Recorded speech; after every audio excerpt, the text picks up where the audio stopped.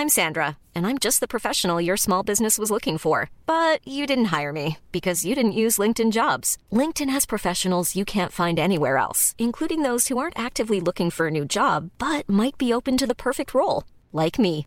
In a given month, over 70% of LinkedIn users don't visit other leading job sites. So if you're not looking on LinkedIn, you'll miss out on great candidates like Sandra. Start hiring professionals like a professional. Post your free job on linkedin.com/people today. Mom deserves the best, and there's no better place to shop for Mother's Day than Whole Foods Market. They're your destination for unbeatable savings, from premium gifts to show-stopping flowers and irresistible desserts. Start by saving 33% with Prime on all body care and candles. Then get a 15-stem bunch of tulips for just $9.99 each with Prime. Round out Mom's menu with festive rosé, irresistible berry chantilly cake, and more special treats. Come celebrate Mother's Day at Whole Foods Market.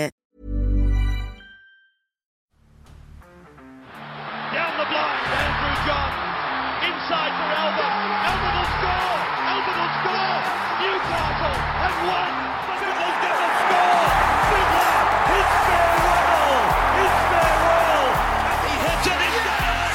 He's got the field goal. He's got the premiership. He has gone from, as I said, a captain to a legend, and probably rugby league immortality. That's not a try. That's a miracle. G'day guys, welcome back to the Rugby League Guru podcast. This is going to be a theme for the rest of the week. Every day we are going to have one of these. I managed to track down off the deep web a magazine that was released in 2007, I believe it was. So almost 15 years ago now, which is pretty crazy to think about. But it's called 100. The 100 most dramatic moments in rugby league history. So as I said, made in 2007, it goes through the first 99 years of rugby league or so, actually 100 years it would be, and talks about the 100 most dramatic moments from 100 all the way down to number 1. So what I'm going to do, I'm going to break it down into 5 podcasts this week, from 100 to 80, 80 to 60, 60 to 40. These are all pretty big moments. Obviously, they're in the top 100 ever. So I'm not going to go through each and every one of them, but I've gone through each installment of 20, and I've picked a couple of ones that I think are really interesting. So I'll read them out to you, give my little take on them. Some pretty big moments in history and some things that you probably haven't heard of if you're quite young, or that you might have just completely forgotten even happened. So the first one is number 100. We're starting at number 100. This one is the Hanley removal. Of course, Ellery Hanley in the 1988 Grand Final, September 11, 1988. The appearance of Great Britain skipper Ellery Hanley for Balmain in the 1988 Grand Final against Canterbury came after one of the greatest signing coups of the limited tackle era. But his memory of Grand Final day is nothing but a blur. Hanley was enticed to stay on after the Brits had toured here, signed days before the June 30 registration deadline, and his inspirational performances in the last 8 rounds turned the Tigers around. Now, you will remember when we had Martin Afire on, he spoke a lot about Ellery Hanley. This is obviously not what I'm reading off the column here, but he is considered to be the greatest English player that they have ever seen, and came over here and was incredible as well. Ellery Hanley, a champion player. Despite losing prop Steve Roach through suspension and failing in an audacious ploy to have him serve his ban by sending him to the UK early for his off-season stint with Warrington, the Tigers were still grand final favourites. They led 8-4 with Hanley, causing the Bulldogs immense headaches. So just for a bit of background as well, Blocker Roach, Blocker, as you all know him on Fox League now, he was suspended in the lead up to this final series. He was going to, did it say Warrington? He was going to Warrington the next season. So what they tried to do was send him over early to cop a few of those suspended games over in England and then bring him back for the finals, but it all fell through, didn't come to fruition, but a very interesting one to look back on there. They led 8-4 with Hanley causing the Bulldogs immense headaches, but the match turned when Hanley was mysteriously prostrate on the ground near Canterbury's try line with his eyes rolling around in his head. Few had seen a tackle by Dogs 5'8" Terry Lamb that flattened Hanley and put him out of the match after 27 minutes. Lamb has always denied any foul play, but video images are produced since clearly show him taking Hanley out with a swinging left arm to the chin, which forced the ball loose and Hanley into fairyland. The Dogs went on to dominate the game, winning 24-12. A huge moment there, the 1988 grand final. Kind of overshadowed a little bit because, of course, the Tigers, they would go on to lose the grand final next year as well against the Canberra Raiders, and that one is considered the greatest grand final of all time. So the 88 grand final was a little bit overshadowed. 89 is probably considered the greatest ever until maybe 2015, but that's arguable. But yeah, this Ellery Hanley moment taken out by Terry Lamb. You all know how highly I rate Terry Lamb, one of the greatest players we've ever seen, one of the most prolific try scorers and the best support player we've ever seen. He was a 5'8", and I think he's in the top 10 try scorers ever. He's also in the top 10 games ever, but still a 5'8", score as many points as he did. Unbelievable. I remember we had Darren Brown on the podcast, former South Sydney Rabbitohs, Penrith Panthers, Canterbury Bulldogs, second rower / 5'8", and he stepped in for Terry Lamb one day. He told this story on the podcast and had to step into these huge boots of Terry Lamb, and he just said to him, "What do I do? Like, you score so many tries, what do I do?" And he just said to him, "Every time you sense there's any sort of an opportunity, I just want you to run straight through the middle of the field at the sticks." And as the narrative goes, Brownie, he scored 3 tries that day. The only day in his career he scored 3 tries, playing 5'8" for Canterbury. They're filling in for Terry Lamb off the back of his advice. Unbelievable there for moment 100, Ellery Hanley, champion player. Let's move to 96. Now, this one is from March 18, 1968. The heading of this one is 7 players sent off in a pre-season friendly. It still stands as a record today. 7 players sent from the field in one match. It happened in the Manly vs Balmain Wills Cup match when preseason games were official clashes that earned clubs good prize money. Tony Ortanak was the first sent off by ref for tripping Balmain's English 5'8" David Bolton after moments earlier being warned for another trip. Balmain's Arthur Beetson was next to go for punching. Then it was the turn of opposing props Gary Leo and Bill Hamilton after they sparred. Manly fullback Bob Batty was then marched for striking out with his boots after being tackled. A Tigers player screamed at the ref, "Did you see that, sir?" That earned the ire of Manly centre Frank Stanton, who struck out the Tiger. Stanton was also ordered to the showers early. Bob Fulton was by this stage involved in ongoing verbal battles with the ref and confronted him to ask what the hell was going on. The ref was in no mood for idle conversation and sent off Bob Fulton, reducing Manly to 8 men to Balmain's 11. Incredibly, Manly earned a 19-all draw with only 8 men against 11. All players were suspended for between 1 and 4 matches. Of this unmagnificent 7, Beetson and Fulton went on to become Rugby League immortals, and Stanton, a record-breaking Australian Test coach. Pretty insane to think that in one game, not only were 7 players sent off, but of those 7, 2 Rugby League immortals. There's only been, 13 immortals in 100 years of Rugby League. 2 of them were playing in this game, and 2 of them got sent from the field in a pre-season trial. Pretty unbelievable there. That's a story that I hadn't heard. Artie Beetson, Bob Fulton, obviously both passed away now. Bob Fulton passed away earlier this year, a sad day for rugby league. Artie passing away a number of years ago now, but 2 champion players, 2 of the best we've ever seen, obviously immortals of our game, but pretty wild. Pre-season fights, 2 teams, 2 immortals, 7 players sin-binned. Crazy, crazy story there. Let's move to our next one. Number 92, Joey's dramatic return. I thought this one would be a little bit higher, to be honest with you. We've spoken about this one a little bit on the podcast. Number 92, Joey's dramatic return, June 15, 2005. Even the surprise re-emergences from representative retirement of Alan Langer and Brad Fittler could not match the sheer brilliance of Andrew Johns' return to the Origin scene in 2005, when he single-handedly turned the series on its head and inspired a Blues victory from 1-0 down in the series. Johns had played just 1 match in 7 weeks after cracking his jaw, and just 8 games in 22 months because of earlier neck and knee injuries. He had not played in a winning team since round 2 in 2004. After selectors had ruled he'd lacked match time and was too big a risk to replace first-game scapegoat Brett Camorley, Johns received a shock call-up after Trent Barrett was injured in a training camp in Dubbo days before the match. With critics wondering whether the 31-year-old was past his best, the Knights halfback turned in his most dynamic Origin performance, dominating the second half and playing a hand in all of New South Wales' 5 tries and kicking 3 from 3 in a 32-22 win.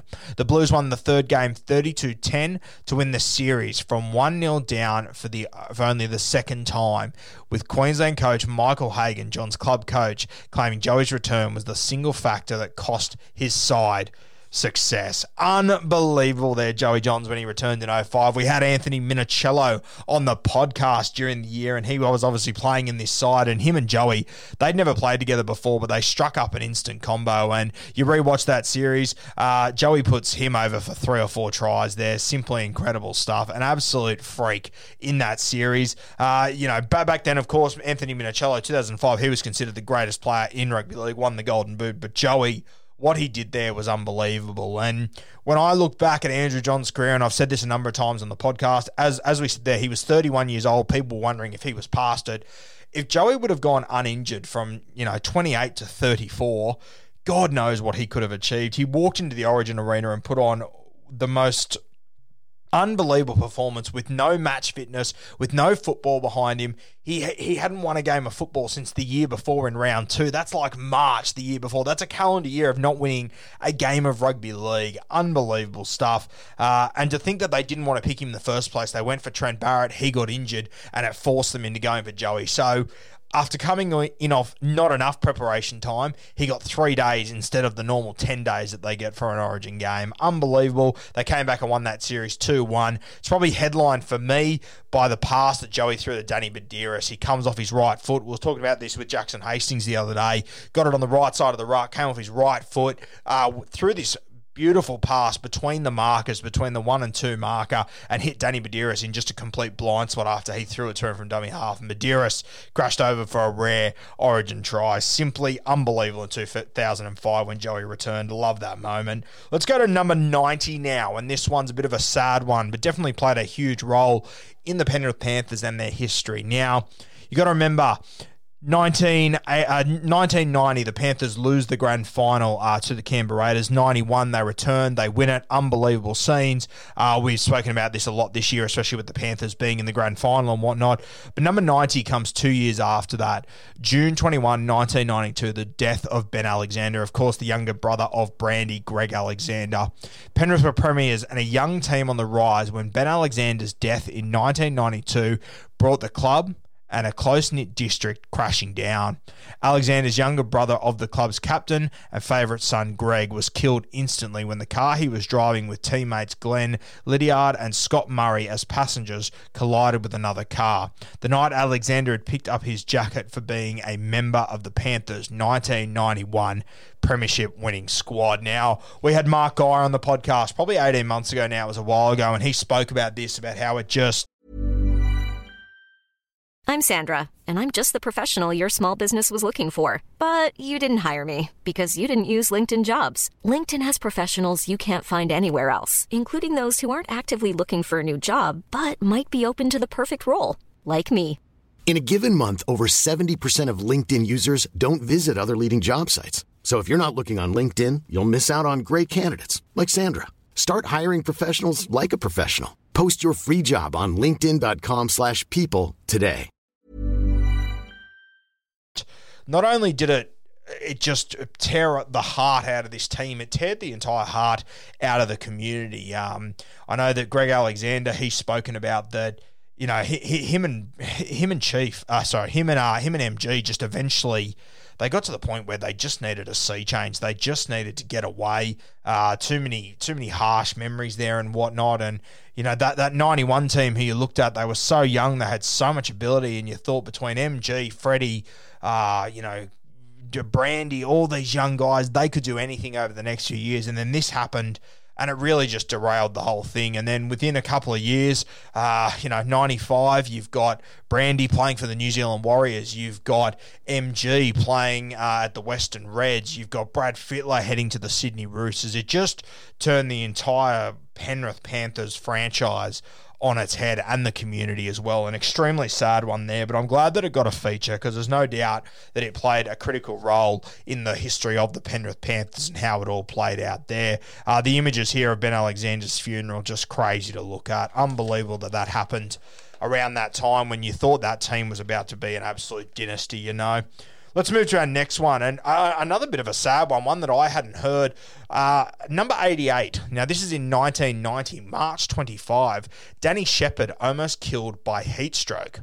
Roosters prop Danny Shepherd spent a week in a coma, close to death, after he suffered heat stroke during an early March premiership match against Gold Coast at the Sydney Football Stadium. Shepherd suffered a series of fits on the field and was dragged away from the action and straight to St Vincent's Hospital, where he lapsed into unconsciousness. He made a full recovery, although he never played first grade again, and returned to his hometown of Dubbo the following year. Pretty insane there. Poor bastard. When he went from playing first grade rugby league to being in a coma. Just unbelievable there, Danny Shepherd. That's another one that I hadn't heard from 1990. It's only 30 odd years ago. Really interesting one there. Obviously early in the season, you still got that summer sun hanging around. So scary, scary stuff there. Let's move to number 84, and one of my favourite stories ever. One of our good mates, Brett Finch. He gets a feature in this one. We've had Finchy on the podcast to tell this exact story. Unbelievable. Number 84. Finch becomes the hero. May 24, 2006. So when this magazine was produced, it was only the year earlier that this had actually happened. The critics could be heard right through the state when Brett Finch was called up as an 11th hour replacement. He joined the camp at 11 p.m. on match eve for Craig Gower, who wrecked his knee in a trading collision. Finch was seen as a last resort after Andrew Johns refused to consider his retirement from representative football.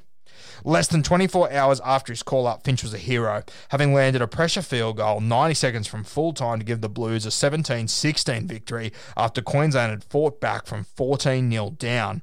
The match was watched by a record first game crowd of 72,773 and a TV audience of more than 2.2 million. So consider back in 2007 when this was written, as far as they were concerned, Finchy, he got a call, he went in there at 11 p.m. the next night, he's kicking a field goal. Unbelievable. Little did they know, as Brett Finch has revealed since on podcasts, he revealed it on our podcast too, told the full story. If you want to have a listen to that, type Brett Finch into your podcast app. You can have a listen to that interview. Unbelievable story. He was at the Bronte RSL club on the Source, enjoying himself. It was Origin weekend, a bye weekend. He got a call over the loudspeaker at Bronte RSL that Brett Finch, there's a phone call for you, picks it up. It's Phil Gould. He says, you need to come here now.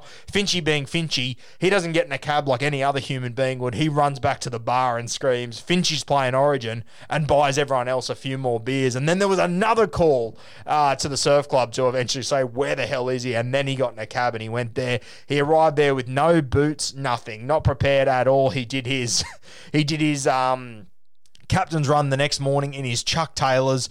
Just an unbelievable story from Finchy. Just sums up the sort of guy Finchy is. A champion story that'll never be forgotten in rugby league. I'm glad that one snuck in. As I said, if you want to have a listen to that, type Brett Finch into your podcast app. Have a look on the Rugby League Guru podcast. You will find it there. Now, our final one. From 100 to 80. I thought this one was really interesting. This one's from September 18, 1972, the first salary cap. This one came in at 81. Really interesting to look back on this when you think about how the game has changed since. It seems a far cry from the $4 million mark enforced today in the NRL, but in 1972, desperate to stop the concentration of the best players at the wealthier clubs, the league introduced the most blatantly abused and ineffective salary cap in the game's history. It was referred to as the 2,000 to 200 rule and involved each club paying a maximum of a $2,000 sign-on fee and $200 winning bonus and a $50 capped payment for a loss. For the 1973 season, the rule lasted just 18 months, as it was commonly known that clubs would would put players on their league's club books as cellarmen or were paid under the table, sometimes with brown paper bags of cash from poker machine receipts.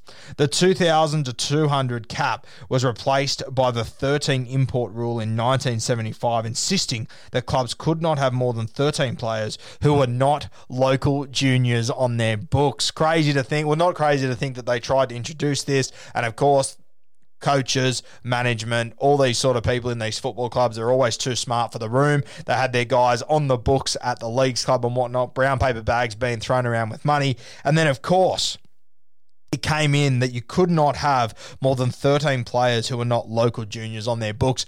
I don't think, outside of maybe Penrith, even South Sydney, I'm not sure if they would have 13 local juniors in their top 30. I don't think any team you could find that has 13 local juniors anymore. You used to not be allowed to have any more than, you had to have you couldn't have any more than 13 players who were not local juniors on their books. Crazy to think about how much of the game has changed. That is insane. And that, that's 50 years ago, which is a long time. I understand that, but it's crazy how much it's all changed, and that 1972 was the first attempt at this salary cap. Seemingly, it was an absolute joke. Stay tuned. Tomorrow, we're going to have from 80 down to 60, a couple more cracking yarns here, some more unbelievable stuff. Hope you're enjoying this sort of content. If you do like it, send me a message, let me know. I've got a heap more of this sort of stuff that we could do over the off season, which I think could be really interesting.